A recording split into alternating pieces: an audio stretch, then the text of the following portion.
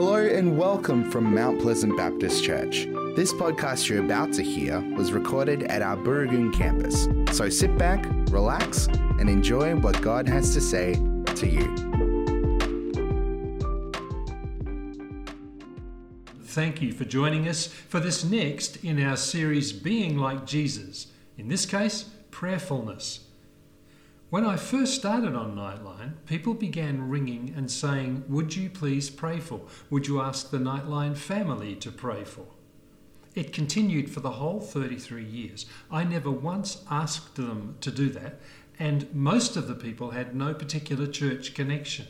I guess I shouldn't have been surprised, because the 2018 consumer survey, based on the census, showed that 58.9% of Australians prayed or meditated. That's 6 in 10. The United States Supreme Court banned prayer in their government schools, but a columnist soon after wrote, "The US Supreme Court may try to ban prayer in schools, but they can't ban the silent ones. While ever there are final examinations, there will be prayer in schools." I saw a sign the other day in a toilet that said, "Prayer changes everything, except the toilet paper. That's all you." A huge challenge with this is that it's such a huge topic. We go and visit our family in the United States, and we fly over the Pacific Ocean. If you've ever done that, you'll know that you look out the window at about 10,000 metres and see this vast ocean. Then you have a meal and you watch a movie or two. Then you look out the window again, and you've been flying for hours at about 1,000 kilometres an hour, and it looks exactly the same as it did the first time you looked. Well, prayer is the Pacific Ocean of Scripture. If you take just one translation and the words prayer, worship, praise, and give thanks, they occur 865 times. The Gospel Coalition claim that there are 650 separate prayers in the Scriptures. And Dr. Peter Pett, a very respected scholar, says it's impossible to list all the references. So how do we compress the Pacific Ocean of this topic into the eyedropper of time that we have this morning? Well, our senior pastor, Nick Scott, has been very helpful. The text that he's chosen for today is this: pray continually. 1 Thessalonians 5:17. That's it. Pray continually. So let's have a song and say the benediction and go home. Well, you are home. Now, I think you might have a YBH question here. Pray continually, yes, but how? Paul did what he tells the Thessalonians and us to do. The word continually is the Greek word adialeptos, and he uses that at the start of the letter, where he says, "We always thank God for you all and continually mention you in our prayers." To the Romans, he says, "Constantly I remember you." And you may know this series grew from the Lord impressing Paul's prayer in Ephesians 3 on our hearts. And he begins that letter to the Ephesians by saying, "I have not stopped giving thanks for you. I keep asking the God of our Lord Jesus Christ," and so on. The apostles in the baby church said, "We will give ourselves to prayer. We will devote ourselves to prayer." James led the church in Jerusalem.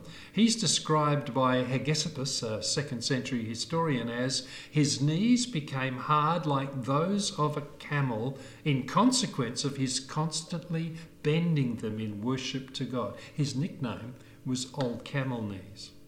Martin Luther said, "I have so much business I cannot get on without spending 3 hours daily in prayer." John Wesley, "I have so much to do that I spend several hours in prayer before I'm able to do it." When Brian Pickering conducted his very helpful school of prayer, he pointed out that prayer is eternal. It's constantly going on. In Revelation, the prayers of God's people going up before him are mentioned. And he said in prayer we become kind of like earthing agents, that God is able to pour his power into us and through us for his purposes. No one did that more than George Muller. If you've never checked out his story or read the story of some of the miracles he experienced, I warmly recommend you do so. In fact, he prayed for thousands of hours and saw incredible miracles, everything from a fog miraculously lifting and a sea captain becoming a Christian to drains being unplugged. More than anyone else, Jesus prayed continually. The Gospel Coalition says that Scripture records at least 25 different prayers of Jesus. He prayed for the children. He prayed for us in John 17. He prayed for Peter when he was about to deny 3 times. He prayed for his executioners. The significant events of his life were bathed in prayer. At his baptism, it's as he was praying. At the call of the 12, it's after he spent the night praying to God. Transfiguration, when his garments glowed, it was once when Jesus was praying in private. After feeding the 5,000, he went out onto a mountainside to pray. And before he raised Lazarus from the dead, he prayed, "Father, I thank you that you've heard me." Now, if you're like me, when you hear things like this, you have 2 reactions. One is so inspiring and so exciting, and you so want to be part of it. And the other is, I give up. I hear about these guys. I'm not in that class. I'm inspired by what God is doing, but then it seems in my life, it's prayer that gets kicked to the curb first in the busyness of each day. Or it just becomes dry, dutiful rote recitation. Theophan the Recluse, you probably never heard of him. He lived in the 1800s, but he had a fantastic image that I find very moving, very accurate today to what happens to us when prayer gets kicked to the curb. He said we become like a shaving of wood which is curled around its central emptiness. We're frustrated, we're disappointed, we're powerless, we feel discouraged, fearful, anxious, and then guilty, and maybe even ashamed. Do you know, it's not just me. I find this almost universal. And that's a pretty good hint that it's not by accident. Luther wrote, "If I fail to spend 2 hours in prayer each morning, the devil gets the victory throughout the day." See, we have an enemy, and the enemy will do all he can to discourage us from intimate time with God. He'll deceive, he'll distract, he'll divert, he'll discourage. And then if he succeeds, he'll pivot around and accuse us. After all, that's his name. He hopes that in our guilt, like Adam and Eve, we'll hide away from God, being even further from the love and blessing that he longs to give us. Now, we don't blame everything on the devil, of course. We're in this as well, and we often begin at the wrong place. Brennan Manning puts it this way: our spirituality often starts with self, not God. Personal responsibility has replaced personal response. So prayer is often seen as us trying to get God's cooperation to gain the desires of our heart. But Jesus saw prayer very differently. He talked about it in the Sermon on the Mount. The world is full of so-called prayer warriors who are prayer ignorant, full of formulas and programs and advice, peddling techniques for getting what you want from God. Don't fall for that nonsense.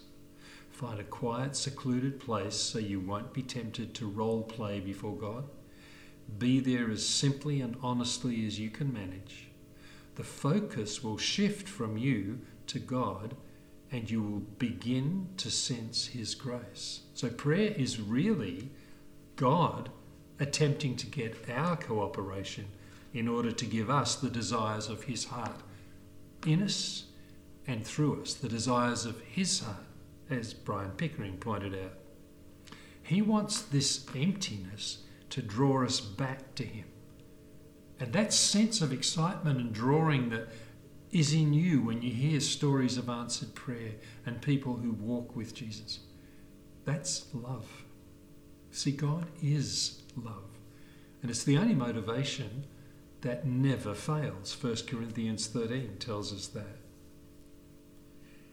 Look at these beautiful children. Simon, Nick, both showed us pictures of their grandchildren.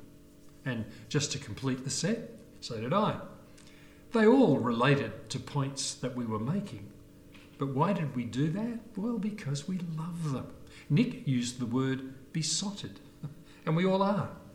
There's no problem for me to fly over the Pacific Ocean to see my grandchildren.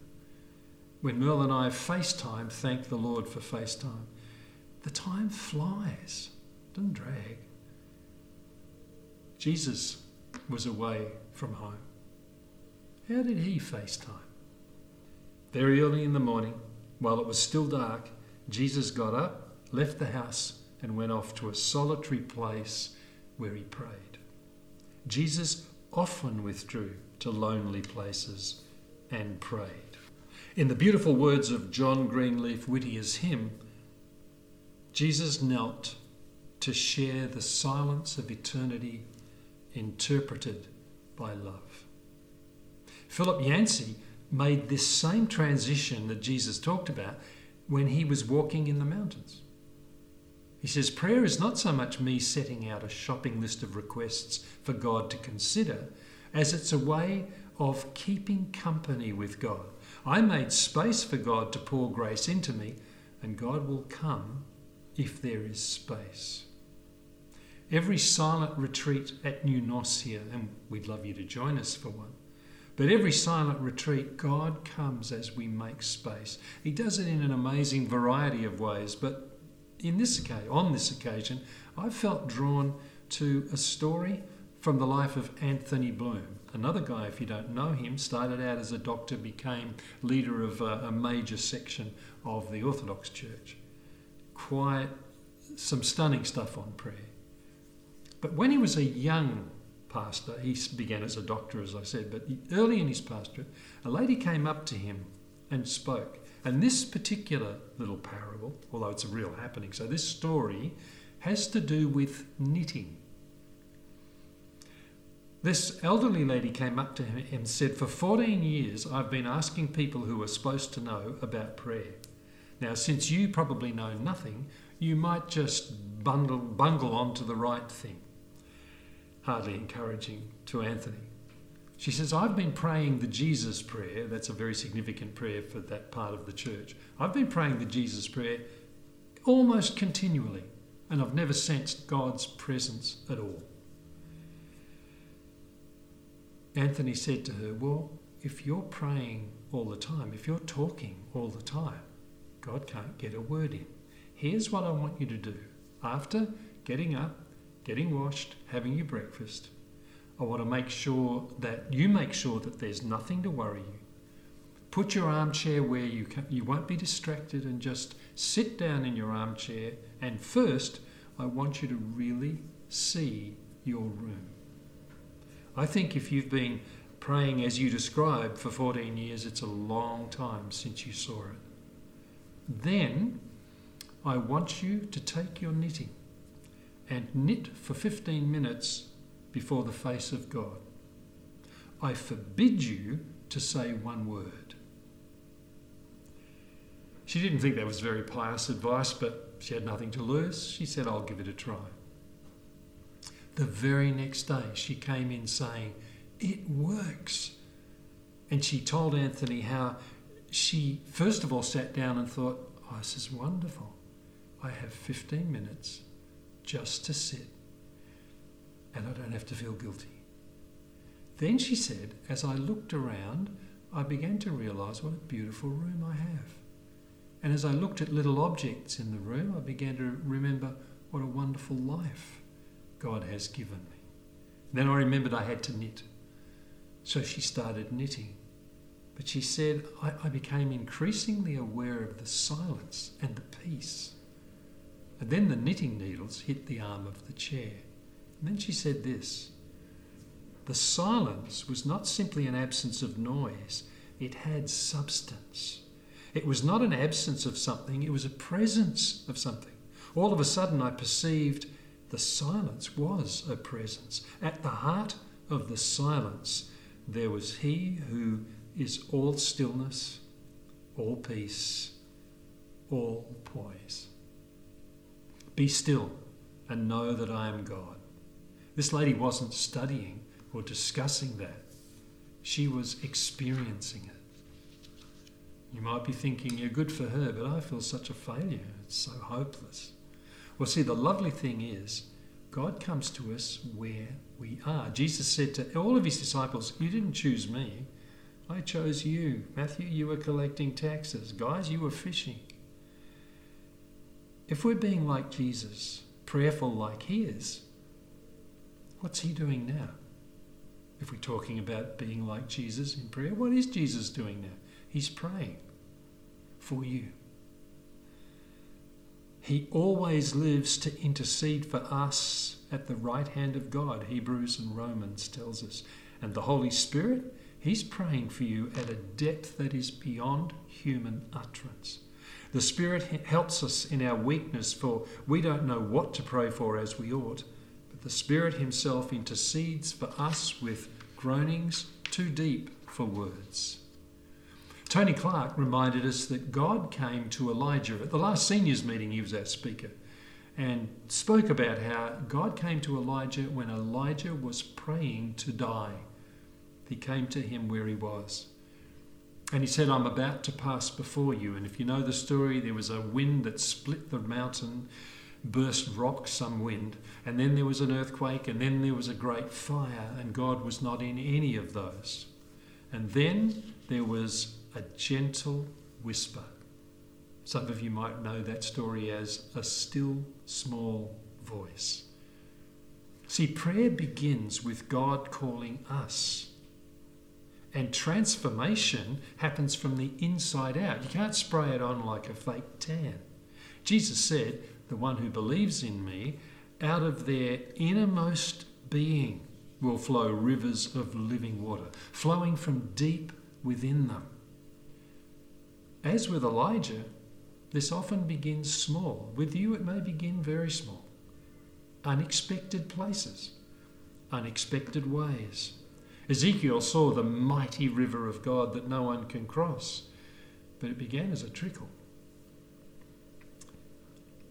Who dares despise the day of small things?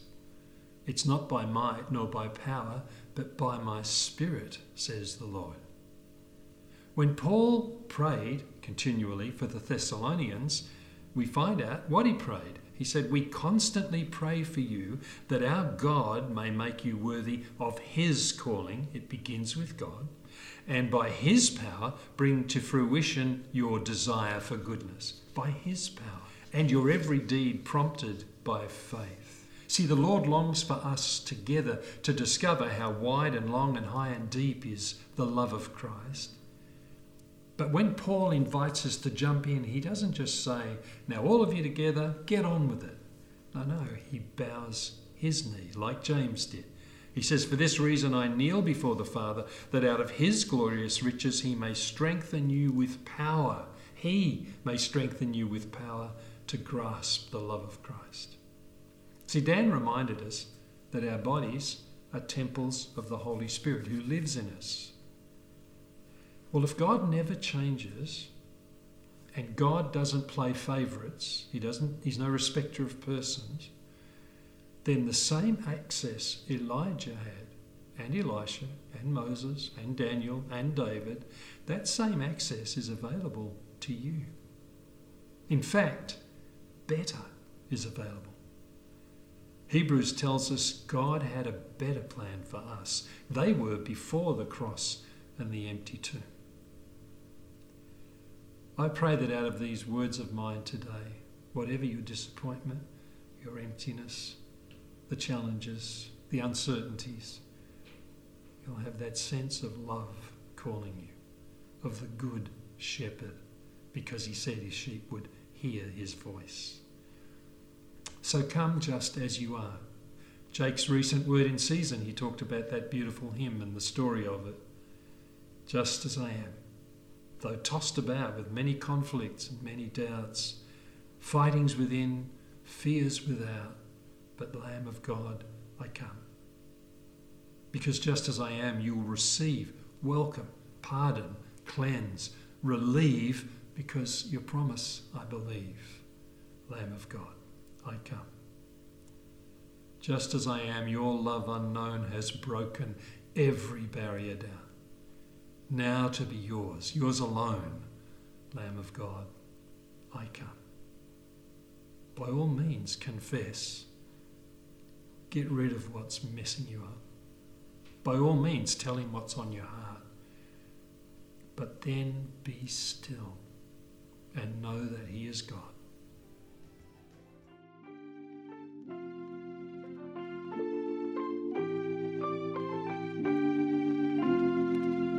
We hope you enjoyed this podcast brought to you from Mount Pleasant Baptist Church. Our prayer is that what was said today inspires you and strengthens you in your faith.